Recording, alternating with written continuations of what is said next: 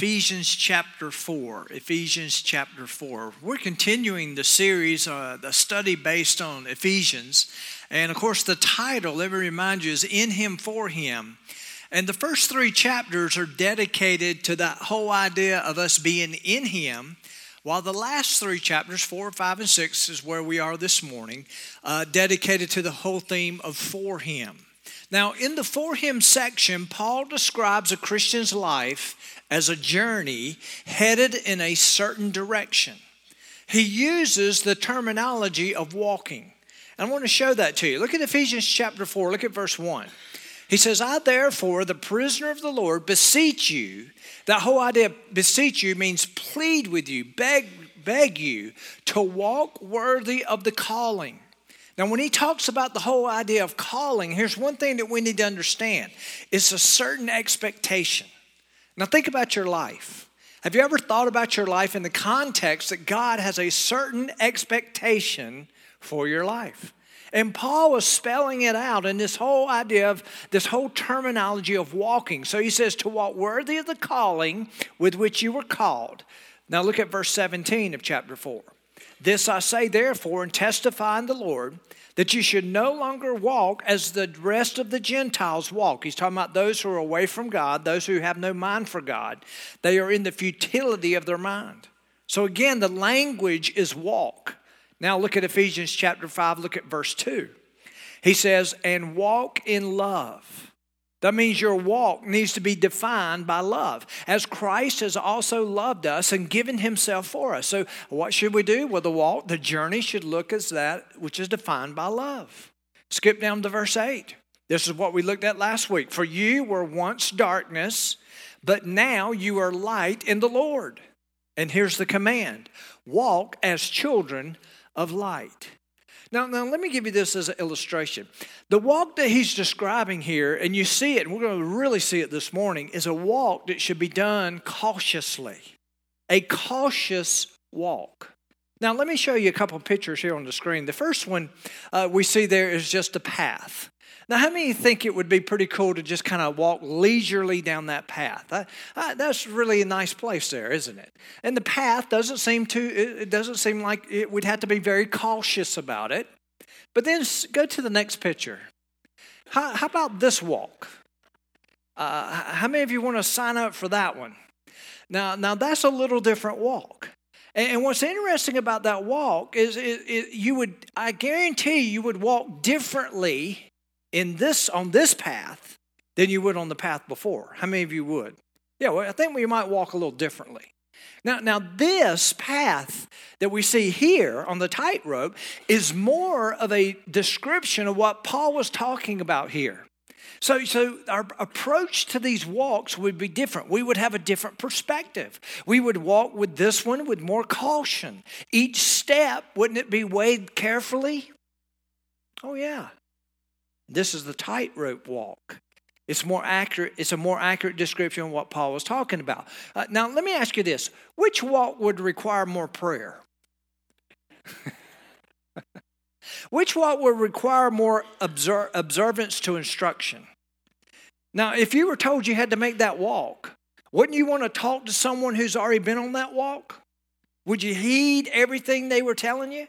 Yeah, you would listen closely. You would listen, and along with the prayers it would go. So to navigate the walk on the tightrope, here's some things we need to understand. This is not on your outline, but to navigate this walk, how many of you would agree that you cannot be distracted?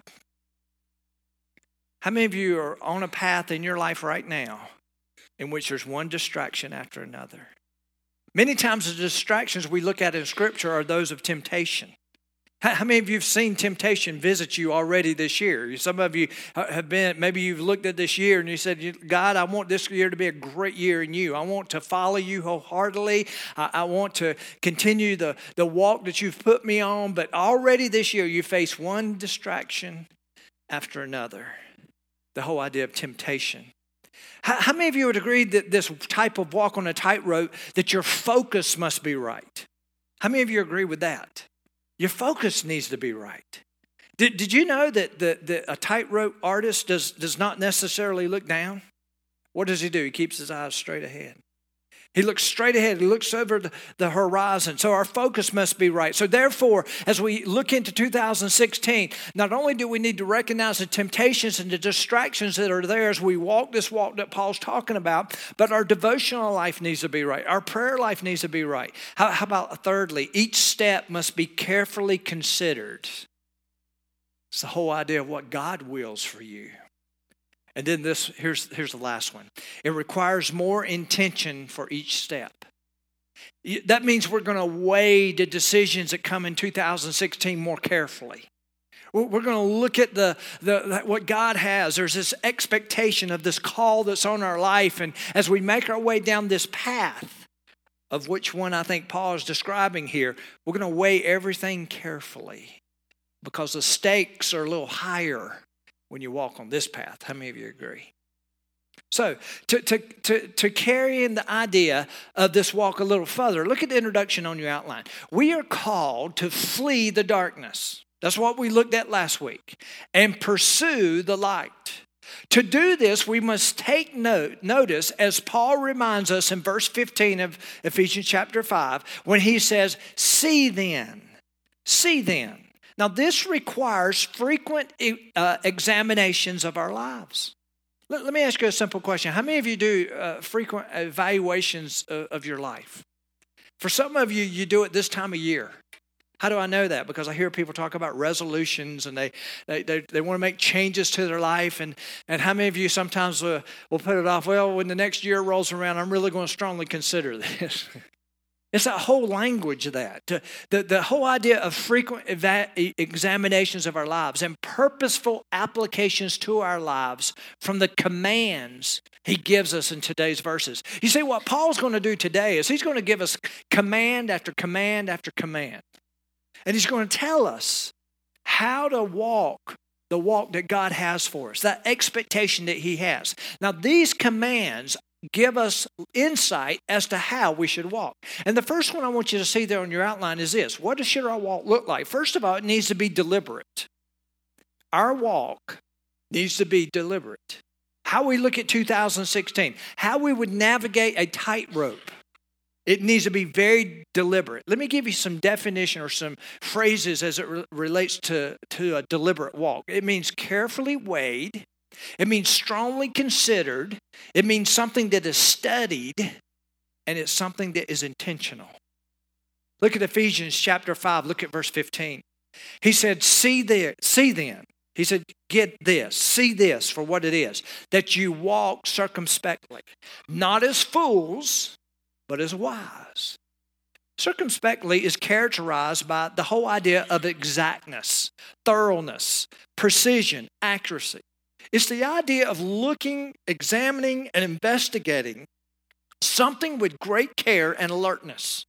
And so it's this walk he's talking about, this expectation that has been placed on us in our lives by God himself, this calling that we have. We're going to take root. As we walk, we're going to be very deliberate. And that's the whole idea of walking circumspectly. Well, and then look in this verse again. He says, walk circumspectly. It literally means be careful how you live your life. And then he tells us, not as fools, but as the wise. This means we are to be deliberate in how we live. Let me tell you how most people live their lives, and I've told you this before. And most of you are guilty of this. At times I'm guilty of this. But many people live our lives just drifting through life. How many of you feel like that's really more of your life? It's just you're drifting through life. You're bouncing off one thing to another. You're just trying to get through it. The whole idea of surviving. Some of us are stumbling through life. Some of us are just responding foolishly to life when there's no intention, when there's no deliberate steps that are being taken. So, why is this so important that we walk circumspectly? Well, first of all, look on your outline, you have the fool. The fool, one thing about him or her, the fool pursues the darkness. I mean, you see that time and time again as you read Scripture. The fool is up to no good. The fool is walking in the opposite direction as the direction God has prescribed or the calling and expectation he's placed on our lives. So what does the fool do? Well, this is not on your outline, but the fool moves towards sin. The fool embraces sin. The fool does not consider the consequences of sin. The fool can even become deceived by sin. Look at the several verses here on the screen. Proverbs 1:7 says this, the fear of the Lord is the beginning of knowledge, but fools despise wisdom and instruction. And here's what you need to understand about a fool. You can't tell him anything. How many of you know one? Don't look at the person beside you. Proverbs chapter 12, here's one. The way of a fool is right in his own eyes. How many of you figured that out? You've seen that. Here's another one. The mouth of the foolish is near destruction. So we're not to walk as the fool. Look on your outline. We're to walk as the wise. The wise pursues the light. The wise moves away from sin. It embraces wisdom. It considers the consequences of sin. It becomes enlightened by truth. Do you know why? Because he realizes or she realizes that this walk it should be proceeded through cautiously. It's more of a tightrope walk. Here's some verses about the wise man. Proverbs 1:5. A wise man will hear and increase learning, and a man of understanding will attain wise counsel. Here's Proverbs chapter 3. Do not be wise in your own eyes. Don't think you do have it all together. Don't think no one can't tell you anything. Don't think that. Well, the wise has figured that out. They figured that out. Here's another one. Proverbs 13. He who walks with wise men will be wise. Let me put it simply to you. If you walk with fools, you're likely to be a fool. If you walk with the wise, you're likely to be wise. So, look on your outline. We need to be deliberate in this walk. Number 2, we need to be diligent. Diligent. Now, before we get into this whole idea of diligence, let me give you the opposite of diligence. The opposite of diligence is carelessness, disinterested, ignorance, laziness, neglectfulness, unconcerned. The walk that we've been called to, the expectation of the walk we've been called to, that's nothing, those words don't describe that walk, the one that God has for us.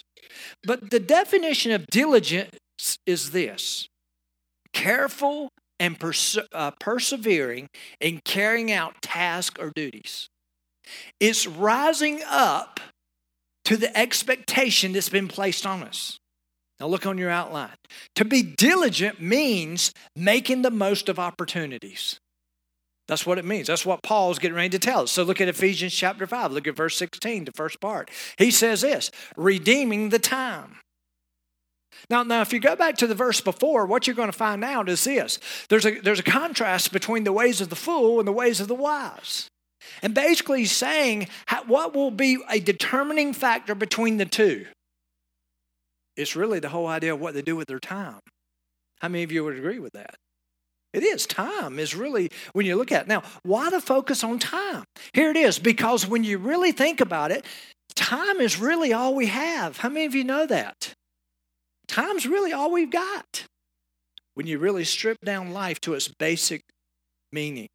According to U.S. News and World Report, in a lifetime, which they say is 80, they put this down, they base it on 85 years, average life expectancy. In a lifetime, the average American spends, this may shock you, 6 months sitting at stoplights. If you're 85 years or older and you're sitting here this morning, bless your heart, you spent half a year sitting at stoplights. Here's another one. 1 year looking for misplaced objects. Now, one thing I've noticed as I've gotten older, I'm spending more time doing that. Seems to happen. 2 years unsuccessfully returning phone calls. 4 years doing housework. Some of you are like, I think that's much bigger than that. 5 years waiting in line or waiting on the phone. 5 years. Here's your favorite. 6 years eating. Amen, yeah. 8 years watching TV. This one, how many of you, sometimes when you hear commercials, Some of them really make sense. You ever heard a commercial? How many of you have noticed that when they start talking about mattresses and pillows, that they really are right?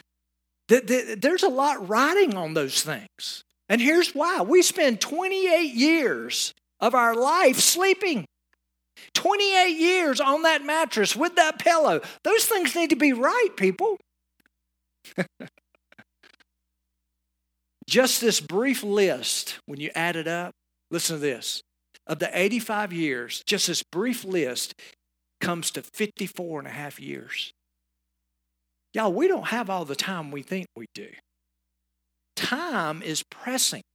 Let me give you some thoughts concerning time. This is not on your outline, but it's free. Here it is. Time is short. How many of you realize that? The older we get, the more rapid it goes. I remember Tina's dad, my wife's dad, years ago was talking about how short time is. Of course, we were 20-some-year-olds and 30-some-year-olds are like, are you kidding me? This thing is dragging right on out. I mean, and he's like, no, it really does. And you know one thing? I'm only 50, but I'll tell you this. Time is speeding up. It speeds up the older we get. Time is short.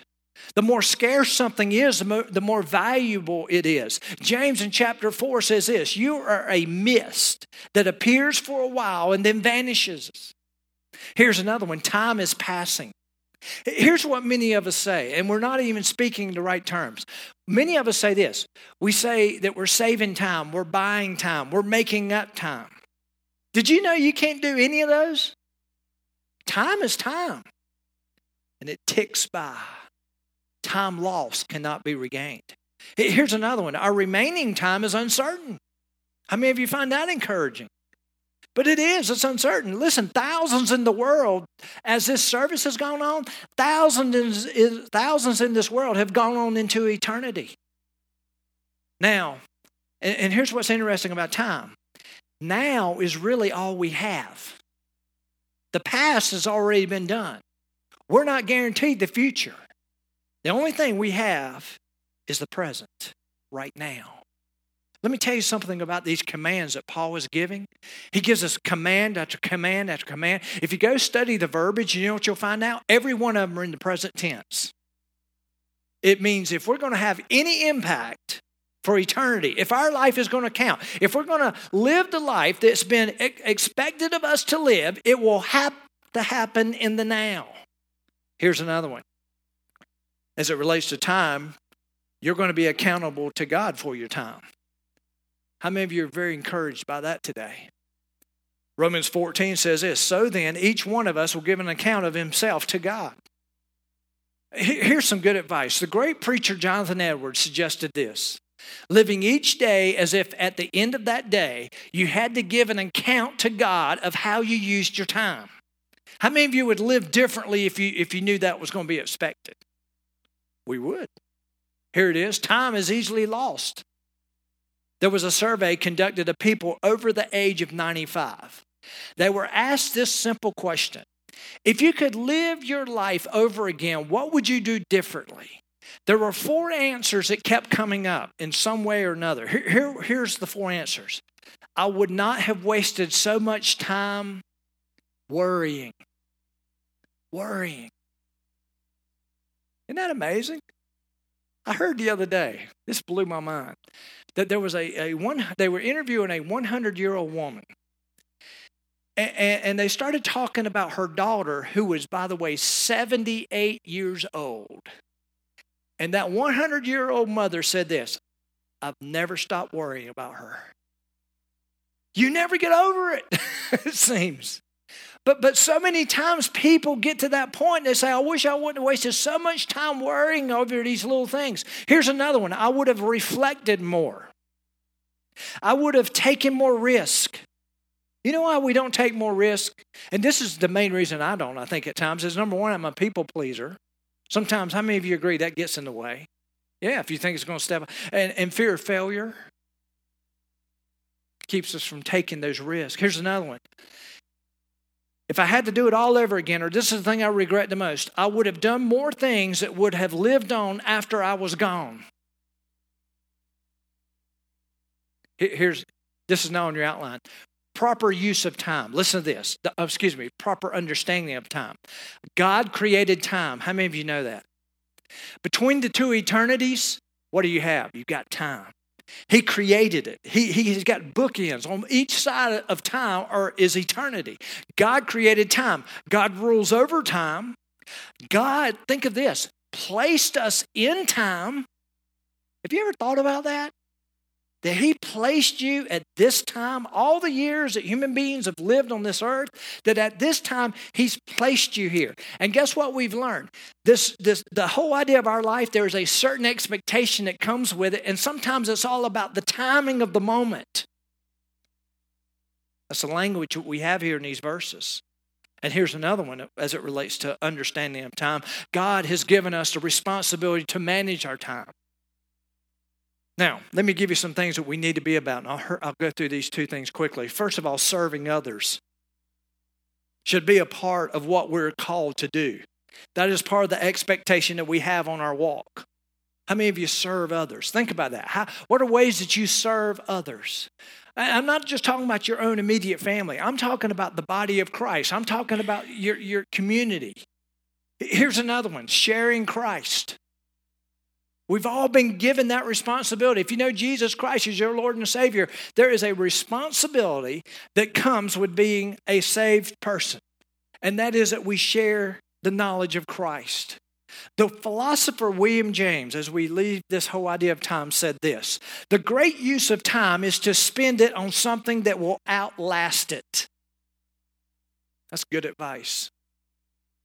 Next, to be diligent means making the most of opportunities, but also safeguarding the move against obscenity. Look at what he says in Ephesians chapter 5. He says this, redeeming the time. Why would he say that? Here it is, because the days are evil. Can I give you another way of looking at this? Because the days are dangerous.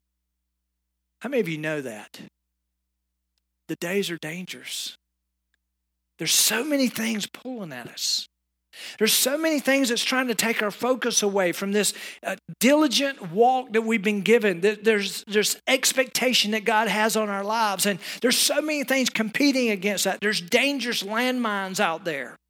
The idea here is that we are to navigate through time very carefully. Evil in this passage implies that it's very active. How many of you know that evil is very active? Some of us, all we got to do is look at some of our family. For some of us, all we got to do is turn on the news. It's there. It comes to us. Evil comes to us through a fallen world. How many of you agree we live in a fallen world? That's the seedbed for evil. A lustful flesh. How many of you know that there's enough evil just resting in you at times? Your lustful flesh is a seedbed of evil, or can be. How about this? An active enemy. How many of you are aware that he's operating in that role to bring destruction? Paul in chapter 6 will instruct us. Here's what's interesting. You go from chapter 5 to chapter 6, and after you make your way into chapter 6, Paul tells us how to best navigate through the times of evil. And what's interesting about, I think, is chapter 6, verses 10, 11, and 12, is in fact he reveals who the enemy is. And then from there, he tells us what we need to put on to protect ourselves from the days of evil. And so Paul has given us all this information as it relates to this walk that we've been called to. Next, we're not only to be deliberate, we're not only to be diligent, we're to be perceptive. Ephesians chapter 5, look at verse 17. Therefore, do not be unwise, but understand what the will of the Lord is. Most translations read this way: do not be foolish, but understand what the will of the Lord is. Foolish means no awareness of God, nor His ways or His will. Foolish means lack of sense. It means lack of understanding to the point of being deceived. Foolish means lack of restraint. It means lack of regard for future consequences. Worst of all, foolish could be knowing the right things, but not doing the right things. Those are all pictures and snapshots of foolishness. Understanding here in this text is the idea of putting together the pieces of the puzzle. or to exhibit quick comprehension. It's perceiving a concept. It's literally that whole idea of getting it. How many of you at times when you read your Bible and you start cross-referencing maybe some things that you read in your Bible through a good study Bible, and all of a sudden you're led here, and then you're led here, and all of a sudden maybe you come into a class, a small group, or you come in here on a Sunday morning, and all of a sudden it all clicks, and you're just like, I get it. How many of you are thankful for those times? Did you know that God wants you to get it? That's the only way our walk will be successful, is to understand what the will of God is. In this case, he's talking about the will of God. The will in this context is a result of one's purpose or desire. Concerning the religious of the first century, Jesus said this as a fulfillment of prophecy from Isaiah. He's looking at the religious. How many of you realize that the religious were not necessarily his friends? Did you know the religious crucified him? Listen what Jesus said about them. And they were standing right there. Here's what he said in Matthew chapter 13.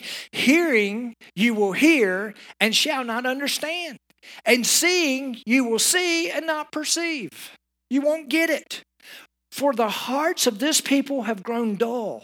Their ears are hard of hearing. Their eyes have closed, lest they should see with their eyes and hear with their ears, that lest they should understand with their hearts and turn so that I should heal them. Do you know what Jesus was saying there? Jesus was saying, I'm here to heal them. I'm here to bring them into a right standing. But here's what he was saying. But they don't get it. They honestly do not get it. Did you know that most of the religious establishment in the first century never accepted Jesus as who he really was? You know why? Because their hearing was dull. Their perception was dulled. He wants us to get it. And then once we get it, he wants us to walk accordingly. Next, we are to be controlled. All these are commands, by the way. Be controlled. In verse 18, Paul is making both a comparison and a contrast. And he says this, be controlled not by wine. Not by wine. Look at Ephesians chapter 5. And do not be drunk with wine, in which is dissipation. Now let me just tell you what's really at the face value of verse 18. As Paul is writing this letter to the church at Ephesus, here's one thing you need to understand. At face value, the Ephesians would know that Paul is referring to pagan worship. Pagans throughout history, including the first century, believed that drunkenness was a path of worship to God. That drunkenness brought them closer to God. The temple of Diana sat right there in Ephesus, one of the 7 ancient wonders of the world. People came there to worship the gods. Do you know what kind of frame of mind they got into to do that? Through drunkenness. So when Paul writes this verse in verse 18, the Ephesians knew right away that that's how the pagans understand that they were to get close to God. That's how they perceived that they could figure out the ways of God, of the gods. But Paul says, this is not the way to do it. Paul's disputing the claim with his comparison and contrast in verse 18. The word dissipation here literally means waste that leads to ruin. Being controlled by wine can lead to ruin. It can lead to waste. How many of you have heard the phrase, well, they're just wasted? It's a whole concept here. It can lead to ruin. It can lead to no good. Next, to be controlled not by wine, but by the Spirit. So here's the contrast he's making. In Ephesians chapter 5, look at the last part of verse 18. He says, but. The word but there speaks of contrast. Don't be drunk with wine, be filled with the Spirit. Now there is a comparison we can make. Drunken and Spirit-filled people have one thing in common. They are both controlled by outside influences. Their lives and their behavior are radically changed by that which fills them. Paul was saying, stop living under the controlling influence of alcohol, but instead be continually living under the controlling influence of the Holy Spirit. Now, I know that many times I lose you when I start talking this way, but let me tell you what the Greek's trying to say here and the verbiage that's here. If you were to say, okay, what verse in all the Bible is it important for us to understand the verbiage and what the Greek is saying? It's this verse right here. Let me show you something right quick. The phrase be filled with the Spirit is in what is called the imperative mood. The imperative mood means that it's a command. It's not a suggestion. This is what's expected. Here's the second thing. It is in the present tense. It means it's an expectation of a continual action. It's something that begins and continues. It's a command. But thirdly, it is in the passive voice. Now this is interesting. The subject receives the action.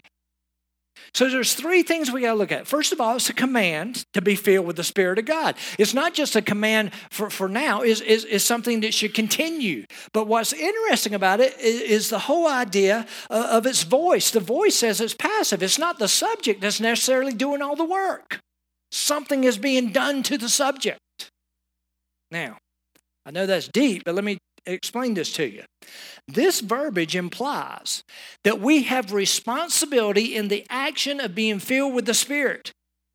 But God also has responsibility in this act also. Let me tell you what I'm talking about, or show you. Look at the picture here on the screen. Picture of a sailboat. How many of you think it'd be pretty cool to get on one of those jokers and go around the world or whatever? But that's not the purpose or reason it's up there. Not to get you to dream or anything. But anyway, the purpose is this. Here's what I want you to understand about this picture. When you look at what's being said here in this verse, the boat could be a reference of our lives. Okay, so we got our lives here. The direction we turn or set the sail is our responsibility. How many of you have ever been sailing before? Maybe on a smaller Sunfish or a Hobie Cat or whatever. You know what I'm talking about, the smaller sailboats? Have you ever been out there where you're responsible to set the sail? What are you trying to do with setting the sail? You're trying to catch the wind. You're trying to turn the sail in such a way that it catches the wind in such a way that it moves you in the direction you'd like to go in. Okay? And that's what's taking place here.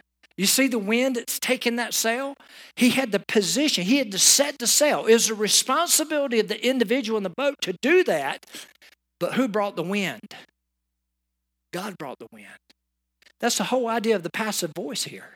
It's talking about there are some responsibilities. There's a command. There's something that we're to be continually feel, but something is being done to it. It is the wind that is pushing it. How is one filled with the Spirit? Or how does one set the sails in the direction God desires? Here's the requirements. Look on your outline. First of all, a clean heart. And really, that comes by way of repentance. It's the only way you're going to be filled is to have a clean heart. It involves repentance. Number two, a submissive heart. It speaks of surrender. And thirdly, an obedient heart. It speaks of lordship. All these things are required for the sail to be set in such a way that it moves you in the direction God desires you to. And then once all that's done, who's doing the acting upon? It's God doing that. He's setting this. He's moving us in that direction. He's doing that, but all because we're looking at what He's desiring. I got to hurry. Look at the footnote on your outline. There's a difference between baptism and filling of the Spirit. Okay, big difference. First of all, baptism of the Holy Spirit is a one-time experience. I personally believe that happens when a person comes to know Jesus Christ as the Lord and Savior. The Holy Spirit of God comes to reside in them. But the filling of the Holy Spirit is repeated and continuous. It's the whole idea of I've given my heart to Jesus. I'm living like He desires me to live. I've repented. I'm surrendering to Him. I'm under His lordship. And then all of a sudden I get out here, and how many of you realize that Christians can still mess up pretty badly? And I fall into some sin. Do you know what I've got to do? I got to get back to a clean heart. I got to get back to a submissive heart. I got to get back to where He's Lord of my life. Those things, setting that sail, getting to that point, is all that talk of what it means to be filled with the Spirit of God. It's repeated and continuous. Listen, baptism of the Holy Spirit, is that salvation? It's where one identifies with Christ. The filling of the Spirit is a process of sanctification. There's a process associated. It's the whole idea of becoming more like Christ. The baptism of the Holy Spirit begins the relationship with Jesus Christ. The filling maintains the fellowship with Jesus Christ. The baptism is a result. The results are salvation. The feeling of the Holy Spirit, the results are certain actions and attitudes. That means there will be evidence that that is happening in your life. Here's a great quote. The human spirit fails unless the Holy Spirit feels. How many of you have come to understand that? It's so true. If a person is filled with the Holy Spirit, there will be evidence of the fact. The evidences, however, did you know that the evidence are what Paul was outlining in verses 19, 20, and 21?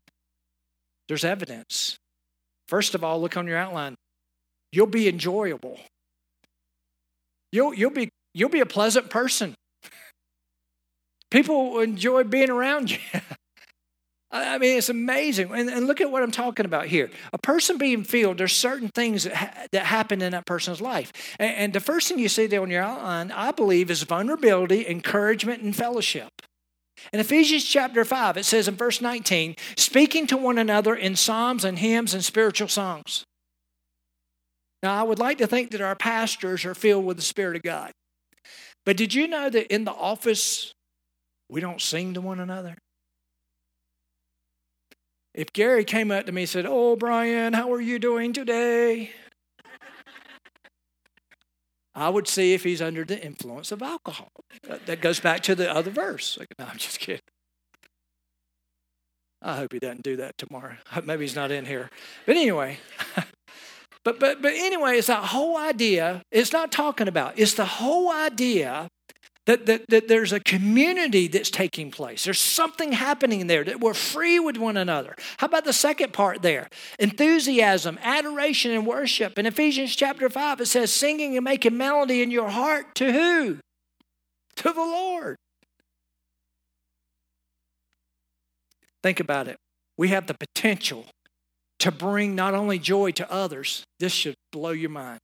We have the potential to bring joy to the heart of God. When's the last time you thought of it that way? Here's another one. Be grateful. Another evidence of being filled with the Spirit is to be grateful. In Ephesians chapter 5, look at verse 20. Giving thanks always for all things to God the Father in the name of our Lord Jesus Christ. In all things, we have the opportunity. Think about this. In all things, we have the opportunity to show Jesus to the world, to live lives that glorify Him. Next, to be accommodating. To be accommodating. Look at Ephesians chapter 5, verse 21. Submitting to one another in the fear of God. The whole idea could be in the reverence of God. It means putting others before yourself, looking to their interests rather than to your own, giving up your rights and your ways to maintain the unity of the body and the bond of peace. Here's the application. Pursuing the light requires intentionality. You got to be intentional. Here's the question. Do you live your life fulfilling the commands mentioned in these verses? Do you begin each day focusing on these commands? Now, let me ask you this as we close. What type of walk are you on? What type of walk are you on? Do you think this life is just kind of leisure walking and we're just, everything's just great and there's certain pastors on TV that make you want to think that and all that, but it's not. It's a tightrope walk. And we're going to handle that differently once we get our minds and hearts around that. So, let me give you something. I think I put it on your outline. A little daily prayer. How can we take what we've learned this morning and pursue the light, move in the direction of the light? How can we take that and make it applicable? I think it all begins by waking up each morning, listen, and giving our day to the Lord. Giving it to Him. And I've helped you out with that prayer that you can pray. Just stand to your feet, please. Father, we just come to you right now, and we thank you for your love and your goodness. We thank you for what you've shown us here this morning. And Lord, when we look at these verses, it's just one command after another. And Lord, as we looked at these verses, the commands are not in the future. The commands are not about the past. It's about the present. It's about being intentional about what you've called us to. And Father, I pray for the one that's here today, Lord. Maybe they've never begun this journey, this walk. Maybe they've never given their heart to you. I pray today will be the day that they will start that walk with you. But Father, maybe there's Christians here today. They've already started this journey. They've been walking for some time now. And they can't figure things out. Right now, they seem to be in the dark. They can't quite get this whole idea of this walk, this expectation of this walk that you have for us. Father, maybe it's because they're looking at it totally wrong. Lord, everything that you said through the Apostle Paul here in these verses tells us that walk can be very dangerous. That walk, we need to stay focused and be diligent. That we need to perceive what needs to be perceived. That there needs to be fruit from this walk. Father, I pray that we'll get our minds and hearts around that. Lord, if there's someone here today that believes this is their church home, you called them to be a part of, I pray they'll make that commitment to you now. We thank you for what you're going to do. Have your way in this invitation. In Jesus' name, amen.